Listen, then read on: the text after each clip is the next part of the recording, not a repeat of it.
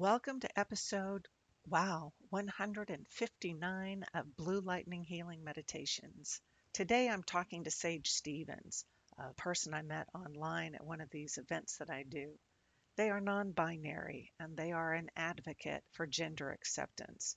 This has been a very eye opening interview for me. While I understand transgender and the sexuality spectrum and all of this, Sage really gave me insight and even some learning around pronouns and respect, and I am so grateful to have had them here today. I hope you enjoy it.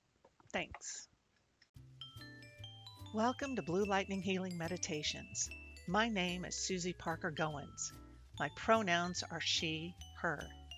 I'm a channel, so I bring forward your guides so you can connect more easily with them, allowing you to have soul-deep conversations with them whenever you want.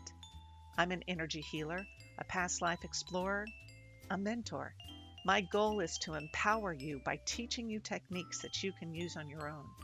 We work together to find and identify the blockages to your growth and release them, inviting you to explore your possibilities. I'm available for phone and virtual sessions, and with Washington State opening up, I will be at some of these in-person events. The best way to contact me is through Susie at BlueLightningHealing.com. You can also contact me through my website, BlueLightningHealing.com. There you'll find links in a fully searchable database of my podcasts, a link for my Ko-fi.com account to support me in my efforts, and a full calendar of events so that you know where I'll be online and in person. Oh yeah, and the appointment scheduler. That's there too. Thanks so much. Blessings.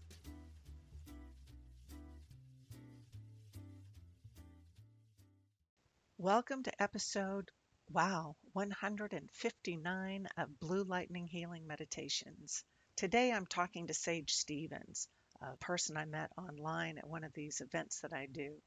They are non binary and they are an advocate for gender acceptance. This has been a very eye opening interview for me. While I understand transgender and the sexuality spectrum and all of this, Sage really gave me insight and even some learning around pronouns and respect, and I am so grateful to have had them here today. I hope you enjoy it. Thanks.